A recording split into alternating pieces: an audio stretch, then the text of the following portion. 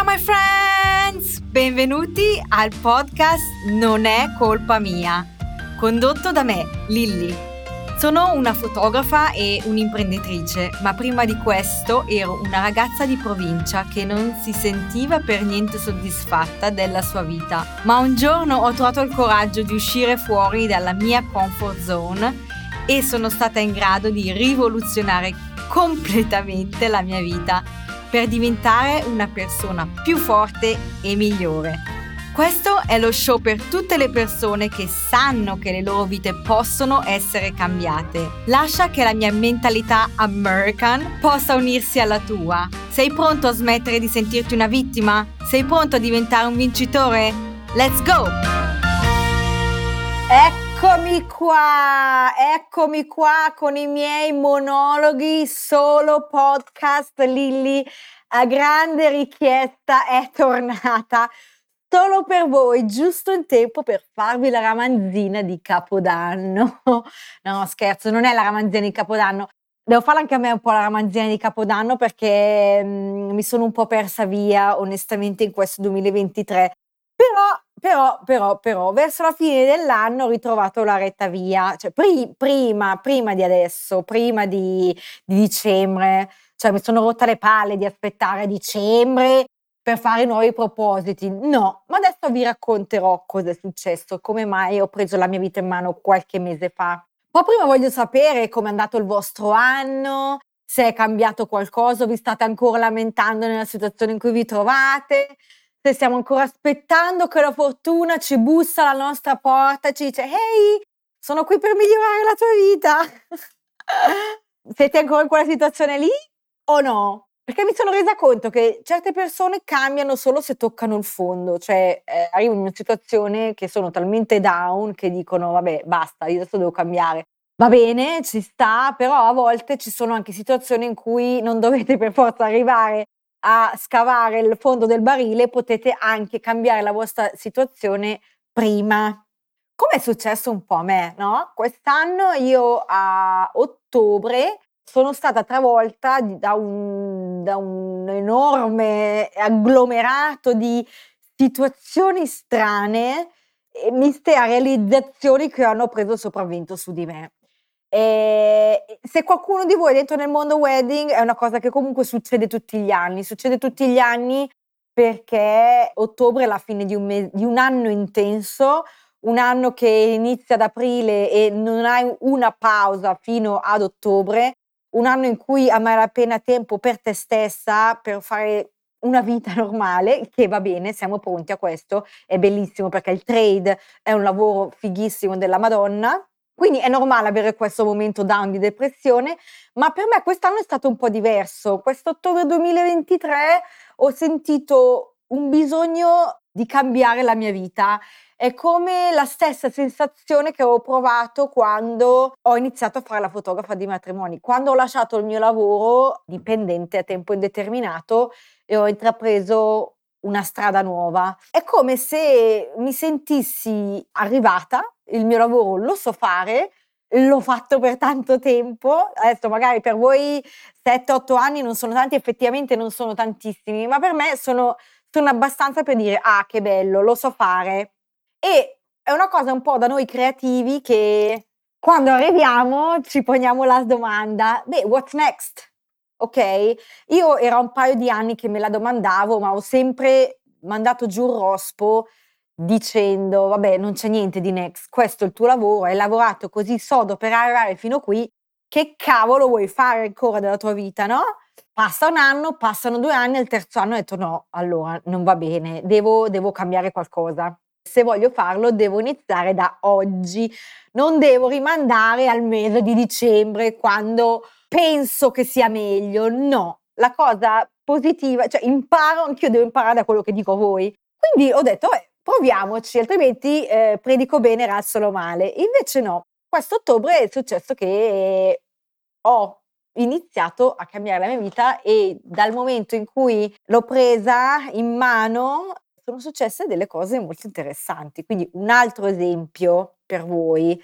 Tutto questo, quello che vi sto dicendo, è una premessa per dirvi che nell'episodio di oggi Non solo parleremo di nuovi propositi, ma anche di come trasformare questi propositi in azioni potenti che cambieranno la vostra vita. Cioè, voglio darvi delle cose da leggere, delle cose da fare, delle cose da scrivere. Quindi preparatevi che iniziamo. 3, 2, 1, go! Okay. Quindi torniamo a noi. Siamo al mese di dicembre.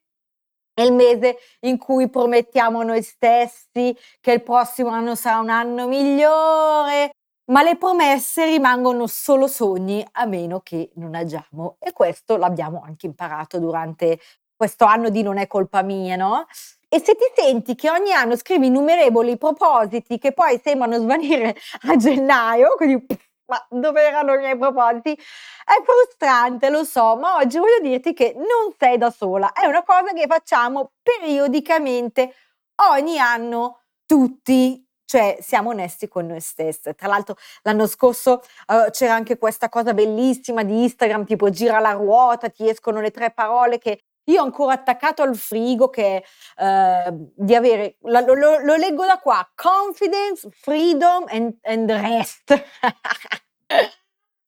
Quindi vabbè. Forse confident c'ho lavorato. Freedom e resto devo lavorarci meglio.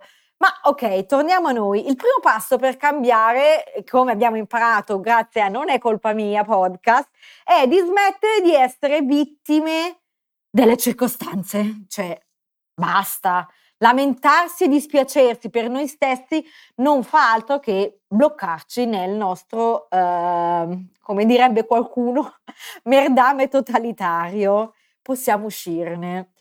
Potremmo dire: "La vita mi fa schifo perché ho un lavoro che mi fa schifo, ho una relazione che non è stabile, ho mille milioni di altri motivi per la quale la mia vita mi fa cacare". Ma la verità è che se abbiamo un lavoro, qualsiasi esso sia, che ci paga, un tetto sopra la testa e il cibo in tavola, non è che abbiamo molte altre pretese, abbiamo delle basi per creare la vita che desideriamo.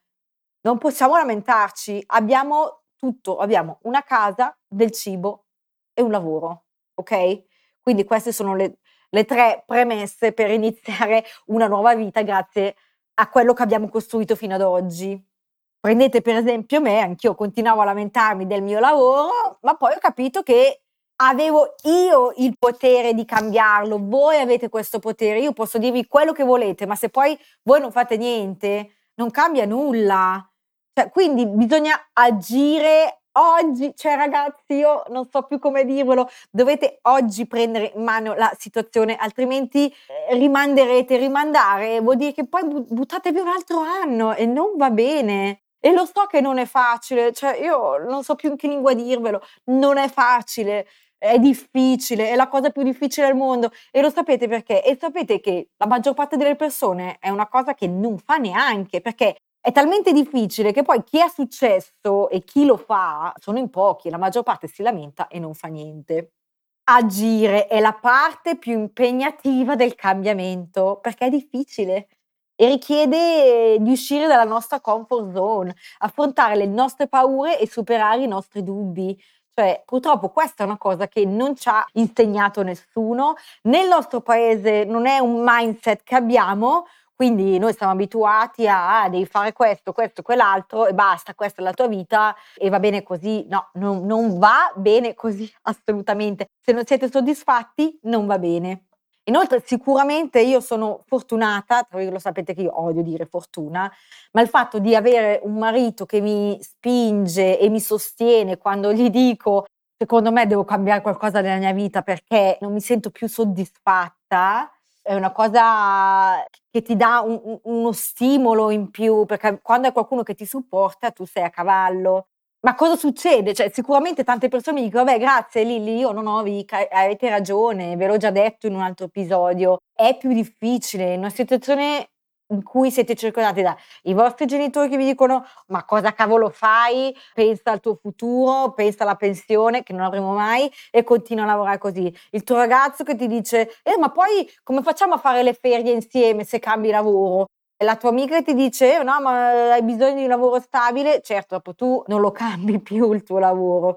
Dovete circondarvi da persone che vi stimolano e vi supportano. Questo ma anche una, io questo ve l'ho già detto, è importante perché cambiare è difficile e cambiare da soli è praticamente impossibile, se non che adesso c'è il mio podcast, quindi quando vi sentite che siete messi in un angolino da tutte le persone che vi circondano, ascoltatemi e fatene tesoro. Con questo non voglio dire lasciate il vostro lavoro domani e trovatene quello dei vostri sogni, tutto quello che dico deve essere fatto con la testa e, soprattutto con la mentalità di essere responsabili verso noi stessi e le altre persone. Quindi se volete trovare un lavoro nuovo, va bene, però dovete mantenere il vostro lavoro, supportarvi, magari lavorare per il lavoro nuovo durante il weekend e piano piano potete fare la transition. Ed è difficile perché dopo devi lavorare il doppio, il triplo, il quadruplo, il weekend, va bene, è così. È così oppure dovete accontentarvi della vita che avete che non vi piace. Quindi tutto purtroppo non si può. Per noi comuni mortali nati in situazioni che comunque non siamo stati aiutati, ma abbiamo dovuto costruire la nostra carriera, è così e va bene, ve lo dico io. Ma quindi come possiamo superare l'anno prossimo questo ostacolo che ci blocca e iniziare a avere degli step concreti per andare nella direzione giusta? Mh-mh, ci ho pensato io. Prendi nota e scrivi queste cose e voglio che le attaccate nella vostra agenda. La vostra agenda 2024 deve avere come prima pagina questi appunti che vi dico, perché così non ve li dimenticate. Se avete ancora un'agenda come me, io me lo auguro perché scrivere è bello, cioè avete scritto voi, vi rimane in testa. Non mettetelo sulle note del cellulare perché dopo rimane dentro nelle milioni di note che scrivete. Un'agenda, può essere anche un'agenda dei propositi, va bene, l'importante è che ve lo scrivete, okay? Quindi prima cosa da fare bisogna riflettere sull'anno passato, cioè che adesso siamo ancora nel 2023. Riflettete sul 2023, cioè considerate cosa è andato bene, le lezioni che avete imparato, cosa è andato male, cosa non volete più rifare, che vi ha tolto tempo per quello che davvero volevate seguire, il vostro sogno. Quindi nel mio caso potrebbe essere: Lilli, prendi meno matrimoni, di modo che hai più tempo per fare quello che vuoi fare nel 2024. E questa cosa l'ho imparata negli anni scorsi, quando avevamo questo corso da lanciare e siamo riusciti a lanciarlo solo adesso nel 2023, quando era dal 2021 che stavamo lavorando. Quindi capite che tutto non si può fare e dovete dare delle priorità? Quindi okay, magari guadagnerò meno soldi con i matrimoni, ma guadagnerò più tempo da investire nel mio lavoro futuro. E questa proprio è puro American mindset da imparare e non avere paura, nel dire di no a cose che vi tolgono tempo in quello in cui volete investire voi. Stabilisci obiettivi chiari, cioè devi definire i tuoi obiettivi del 2024, in obiettivi che sono misurabili, realizzabili e pertinente con le tue tempistiche, con il tuo lavoro. Se voi avete un lavoro da lunedì a venerdì, magari il sabato potete lavorare in quella direzione, ma se avete un lavoro full time tutti i giorni, oppure, facciamo sempre l'esempio da lunedì a venerdì, dopo non è che dite: "Vabbè alla sera mi metto lì a lavorare quella cosa che volevo fare". Sì, può essere, ma secondo me è più realistico se ci lavorate nel weekend che siete più freschi, siete a casa, avete le energie per farlo senza avere le incazzature dello stesso giorno di lavoro. Avete la mentalità giusta per farlo e magari certo sacrificate dei momenti di andare a sciare o di andare al mare e magari il vostro compagno vi dice: che barba, anche il weekend devi lavorare". Però se avete un compagno che vi capisce, secondo me vi sta dietro e vi supporta in questa cosa, se no fateglielo capire. Creare un piano di azione, quindi suddividi i tuoi obiettivi in più passaggi piccoli e realizzabili. Non vi sto dicendo dovete fare tutto da un giorno all'altro, non fate me che io ho sbagliato nel voler avere tutto subito. Ecco, io sono una che voleva tutto subito e dico: "Vabbè, lascio questo, faccio quello, wow". E se non succede vuol dire che sono una fallita. Ecco, no. Allora bisogna imparare che i piccoli passi passi portano a scalare la montagna finale. Quindi immaginatevi voi che fate i piccoli passettini per arrivare fino qua, perché non puoi fare un passo così, non esiste, non è fattibile, a meno che siete circondati da milioni di Sherpa che vi portano su, ma quando inizi un lavoro nuovo è difficile, delegare subito perché ti devi supportare economicamente. Quindi piano piano, no, stabilire una sequenza temporale. Cosa vuol dire?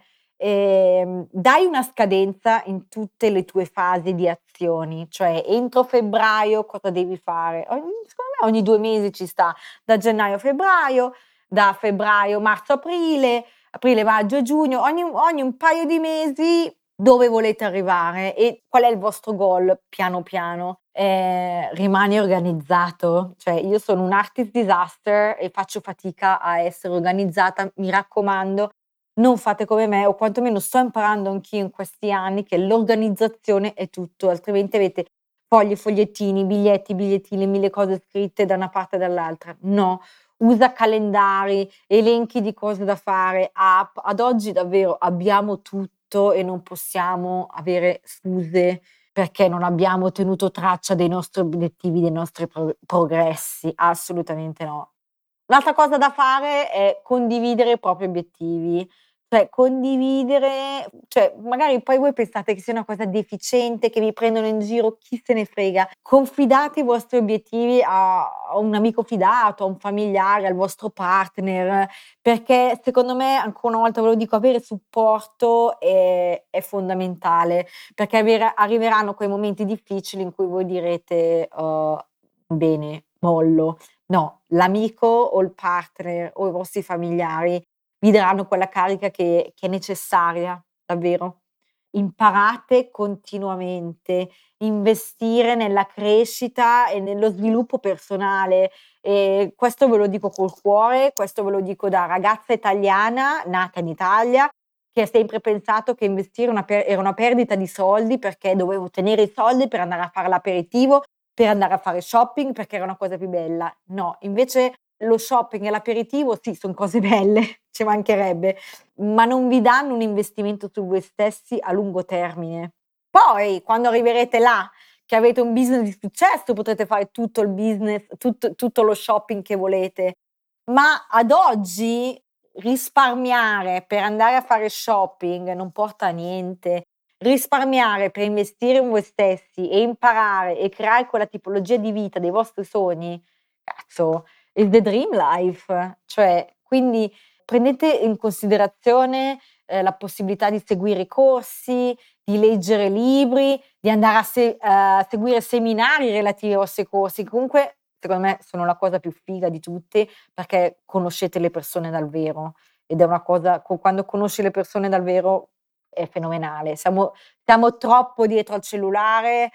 Io do molto valore alle relazioni personali che puoi toccare, che puoi parlare, che puoi guardare negli occhi, quindi ti rimane più impressa una persona. Quindi mi raccomando, seminari relativi ai tuoi obiettivi, thumbs up. Costruisci una rete di persone che condividono i tuoi interessi e i tuoi obiettivi. Cioè, se dentro nella vostra sfera personale non trovate qualcuno con cui condividere quello che state facendo, ritrovati con persone che, stanno condividendo le tue stesse passioni e il tuo stesso percorso, perché è lì che troverete un networking di persone che può aprire sia nuove opportunità, ma anche fornire, informazioni preziosissime, ricordatevelo. Budget, parliamo anche di budget e pianificazione finanziaria, perché tutto ha un costo. Quindi dovete creare un budget giusto per i vostri investimenti, quindi quanti soldi investo qui, quanti soldi investo là, cosa posso fare, dove posso risparmiare, a cosa posso rinunciare che è superfluo per una cosa più duratura, uguale sacrificio, uguale meno cene fuori, uguale al posto che andare in palestra, seguire dei corsi da casa con un'app. Cioè, queste son tutte cagate, però risparmiare o fare sacrifici ti fa mettere da parte un gruzzoletto che puoi investire in te stesso e non è poco. Benessere. Io da un paio di anni a questa parte ho imparato a svegliarmi presto la mattina, sveglio alle 6, 6 e mezza, esercizio fisico, quindi per 45 minuti sfogo la mia valvola di sfogo verso degli esercizi che mi fanno bene, sì, certo fisicamente ovviamente mi tengo in forma, ma a livello mentale io dopo che l'ho fatto sto da Dio, cioè mi faccio il caffè, alle 8 dopo la doccia e tutto sono già pronta per iniziare. Tac, mi siedo, computer e dico: "Ah". Vado. Quindi mi raccomando di pensare al vostro benessere fisico e mentale e può essere anche una camminata. Vic per esempio, lui porta fuori la Peppa per mezz'ora ogni mattina, intanto si ascolta i podcast, torna pronto a lavorare. Quindi qualsiasi sia il vostro, sport, fatelo e ecco non sforzatevi di fare tipo: "Oh vado in palestra 7 giorni su 7, vado in piscina 7 giorni su 7", va devono essere dei goal fattibili, quindi cioè per me la mattina 45 minuti di esercizio è una cosa fattibile, si può fare. Poi io sono una che a me in palestra non piace tanto andare, quindi al posto che dire: "Non faccio niente", no, trovo un'app che mi permette di fare esercizio da casa e da quando l'ho fatto sto molto meglio. Anche le nostre le relazioni casalinghe sono migliorate tutte perché tutto lo stress è fuori.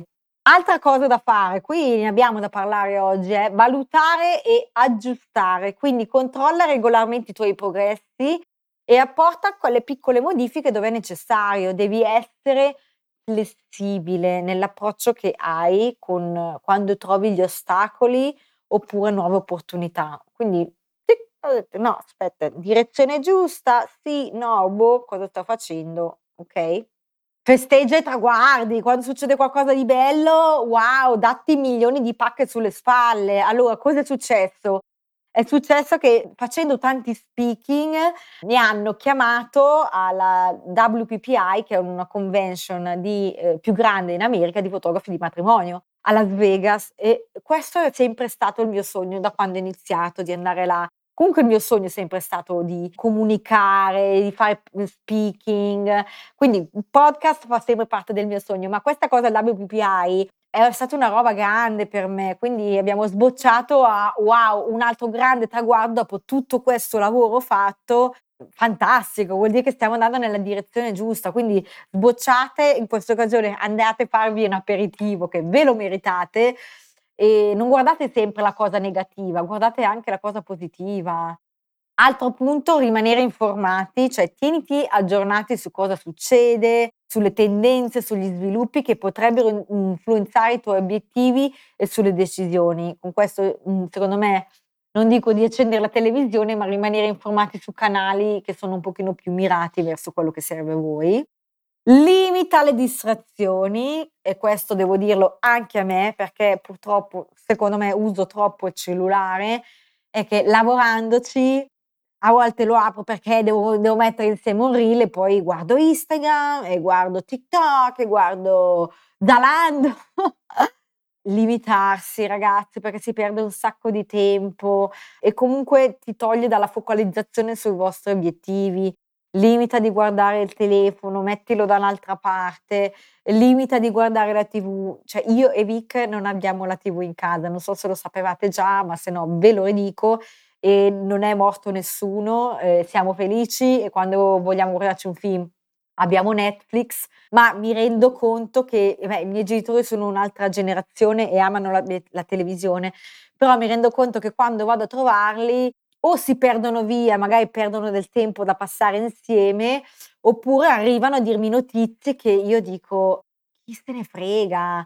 Cioè hai visto quello, oh mio Dio di qua". Cioè sapete com'è la televisione, no, pompa tutto, ti fa sapere quello che vuole farti sapere lei. Quindi no, io secondo me ad oggi possiamo vivere tranquillamente senza televisione.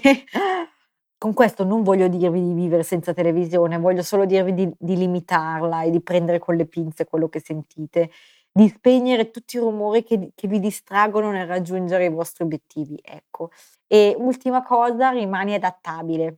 Devi essere aperto al cambiamento e alle nuove opportunità che si presenteranno durante l'anno, perché quando tu lavori in una determinata direzione, ti apriranno porticine in quella direzione lì, quindi tu devi essere pronto a coglierle, perché queste situazioni, inaspettate, possono portare davvero a esperienze straordinarie. Ecco. Prendete per esempio quello che è successo a me con questo WPPI e non è successo da un giorno all'altro, probabilmente è perché abbiamo lavorato 8 anni nella stessa direzione, così crapone giù, vai, vai, vai, ed è successo, quindi succede. Sicuramente non vi dico di aspettare 8 anni, però le cose succedono quando lavorate in quella direzione. C'è una parte estremamente importante e difficile in tutto questo, che è iniziare. Cioè iniziare secondo me è di una difficoltà estrema, soprattutto con tutte le distrazioni che abbiamo, è difficile, è duro, è cioè devo iniziare una cosa nuova che non so se avrà successo, quindi dentro il nostro inconscio dice: "Vabbè, quindi chi me lo fa fare? Preferisco andare al cinema a mangiare popcorn, guardo un film e quello magari lo farò domani, perché non sono sicuro del risultato". Ma se non lo fate, che risultato vi aspettate? Ecco, dopo inizia la mia vita fa cagare, la mia vita fa schifo, perché gli altri sì o no. Quindi, cioè, mentre ci imbarchiamo in questo fantastico 2024, che secondo me sarà un anno interessante perché per via della crisi, per via di tante altre cose, delle guerre, sarà ancora un altro anno molto di riflessione, molto che i freelance come me avranno tempo di fare, di pensare, di riorganizzarsi. E voglio se siete fotografi o freelance o qualsiasi altro lavoro che fate, se vedete che avete meno lavoro per l'anno prossimo, non vedetela come una cosa negativa, ma vedetela come una cosa positiva per, okay, rifare un rebranding, una riorganizzazione di tutto quello che avete fatto e dove volete andare. E mi raccomando di lasciarci alle spalle questa mentalità della vittima, via, via, via, via, perché solo tu hai la capacità di plasmare il tuo destino, nessun altro, nessun altro lo farà per te, perché nessuno ha tempo e c'ha la voglia e nessuno ti conosce bene quanto te. Quindi prima lo capisci, prima lo fai. Nella seconda parte di questo episodio voglio parlare di una cosa molto interessante. È una parola che in America ho sentito tantissimo, qua ben poco, ma cavolo, cioè è una freccia diretta verso il punto. E la parola è procrastination. Allora, io che ho anche la R, vi farete un sacco di risate mentre sentite questa parte del podcast. Procrastination, okay, che è un enorme ostacolo. La procrastinazione, magari non lo dico bene, perdonatemi, cosa significa? Rinviare a un altro momento e io in primis, sono bravissima in questo. Sto migliorando, potrei fare di più, ma cavolo, quando arrivo la sera o alla mattina e dico: posso farlo nel tardo pomeriggio, posso farlo nel pomeriggio, posso farlo stasera", arrivi la sera e dici: vabbè, a questo punto lo faccio domani". Welcome to the procrastination world. Questa è una frase molto bella, adesso ve la leggo. La procrastinazione, spesso descritta come ladra del tempo e dei sogni, ha il potere insidioso di mantenerci perennemente bloccati dall'agire. Cioè, questo è una verità che guarda, me la tatuerei in faccia. Cioè è un avversario formidabile, in agguato, che vuole uccidere le nostre ambizioni, sussurrandoci scuse e incoraggiando l'autocompiacimento. Parole, paroloni in questa seconda parte del podcast. E lo sapete qual è l'arma più potente contro la procrastinazione? Dove la troviamo? Qui. La troviamo dentro di noi e si chiama determinazione nell'agire immediatamente. Punto. Vincere la procrastinazione significa riprendere il controllo della propria vita. Quindi inizia a riconoscere l'enorme costo che comporta di energie, di fatica, che comporta procrastinare per le nostre vite. Cioè, questo vuol dire opportunità perdute, avere un potenziale, insoddisfatto e una mancanza totale di autostima. Cioè, se vi sentite così è perché state procrastinando sulla vostra vita. Quando riconosci la gravità dell'impatto della procrastinazione, risvegli il guerriero che c'è in te che è pronto a dichiarare guerra a questo nemico, che comunque siete quindi voi contro di voi. Io che voglio far procrastinazione, che rimando, io che voglio avere una vita di successo, cioè è una battaglia con voi stessi alla fine. Però il piano di battaglia è molto semplice e potente e si chiama azione. Cioè è talmente semplice da dire, ma difficile da fare, non so, non ve lo so descrivere, dovete passare questo momento di azione, dovete superare voi stessi per dire: "Cavolo, adesso sì che capisco cosa diceva la Lily nell'episodio di Non è colpa mia". Dovete passarci, dovete farlo, perché la procrastinazione muore di fronte all'azione e si dichiara sconfitta davanti alla determinazione. Che belle parole, la determinazione, essere determinati. Sono parole di facile comprensione, ma di fatto a farlo sono di una difficoltà estrema.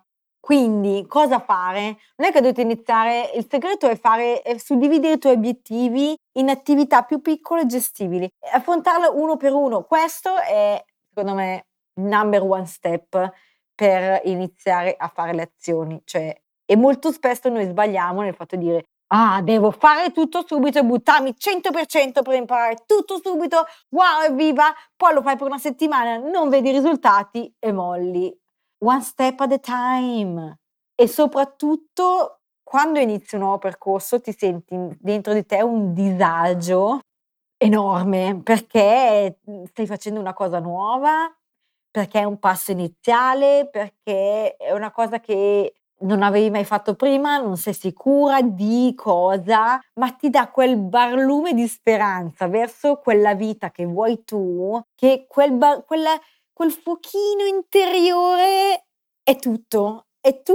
Guarda, è una scintillina che hai bisogno per iniziare ad andare verso la direzione che vuoi e vedrai che questa scintillina diventerà un fuoco di motivazione verso di te e dandoti sempre quelle pacche che dicevo sulla spalla, di dire: "Cavolo, ho fatto un passettino, ho fatto un altro" e datti del tempo sicuramente, anche questa è un'altra cosa. E ricordati questa frase, che la parte più impegnativa è una: azione e iniziare.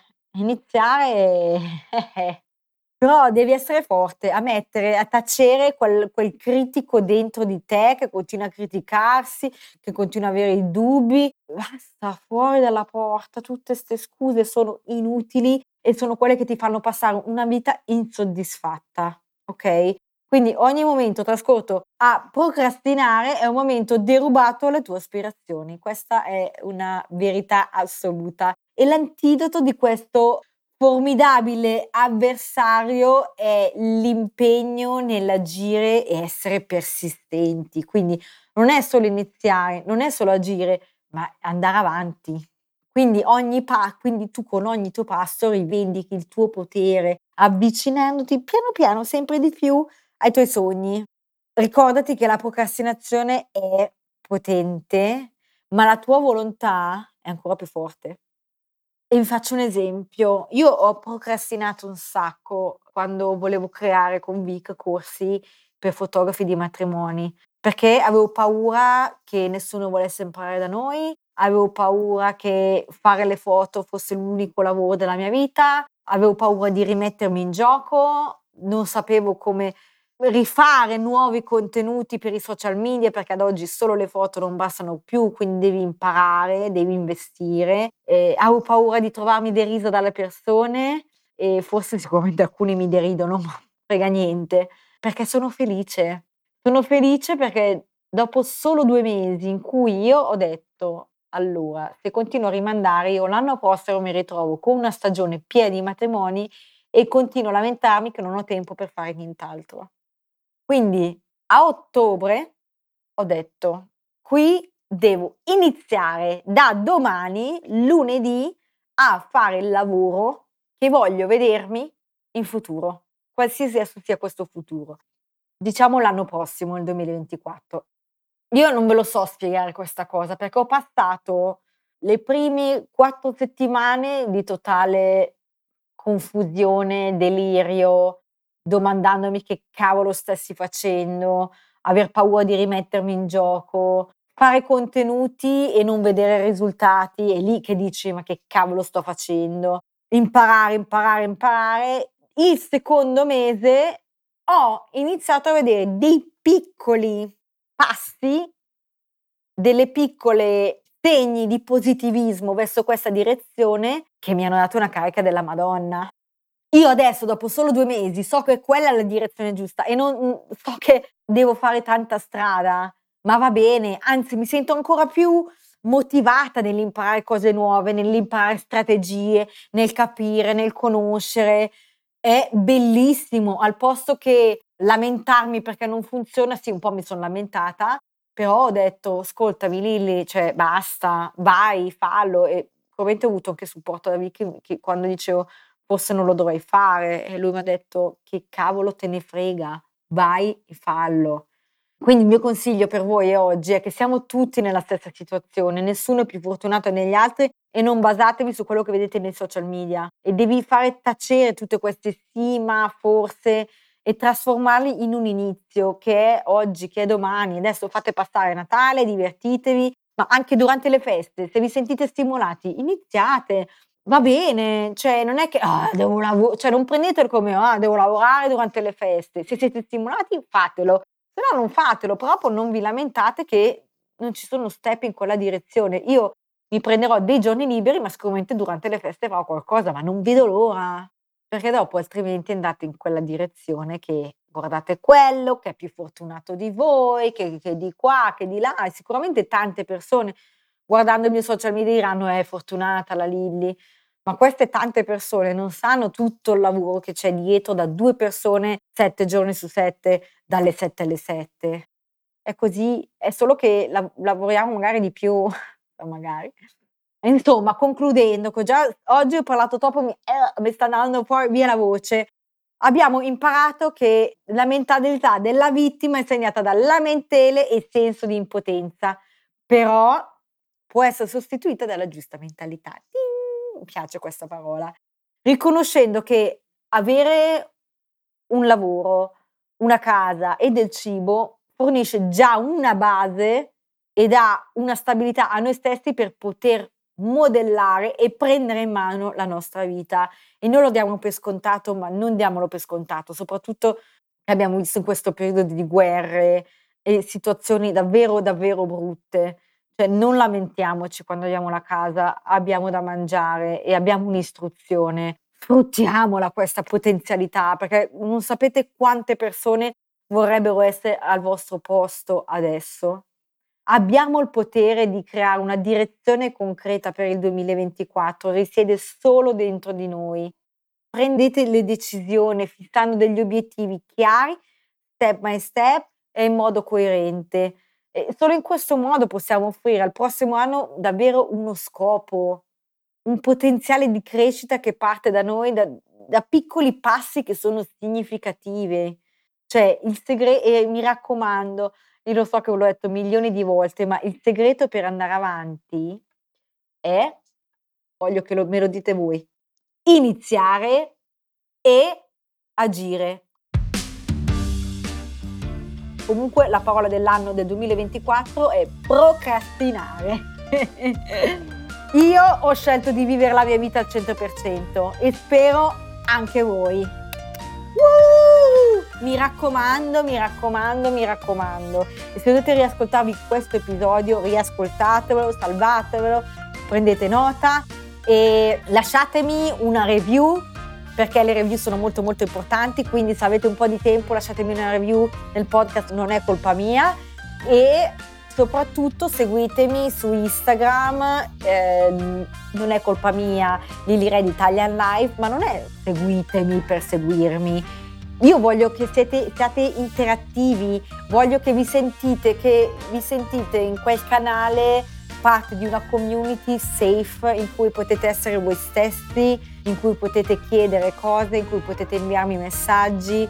Non sentitevi da sole, perché non lo siete. Siamo in un paese in cui possiamo migliorare e questo miglioramento deve partire da voi, e io ci tengo davvero a farvi capire che anche voi potete costruire una vita di successo, e lo voglio fortemente per voi. Ecco perché sono qua, ecco perché esiste, non è colpa mia.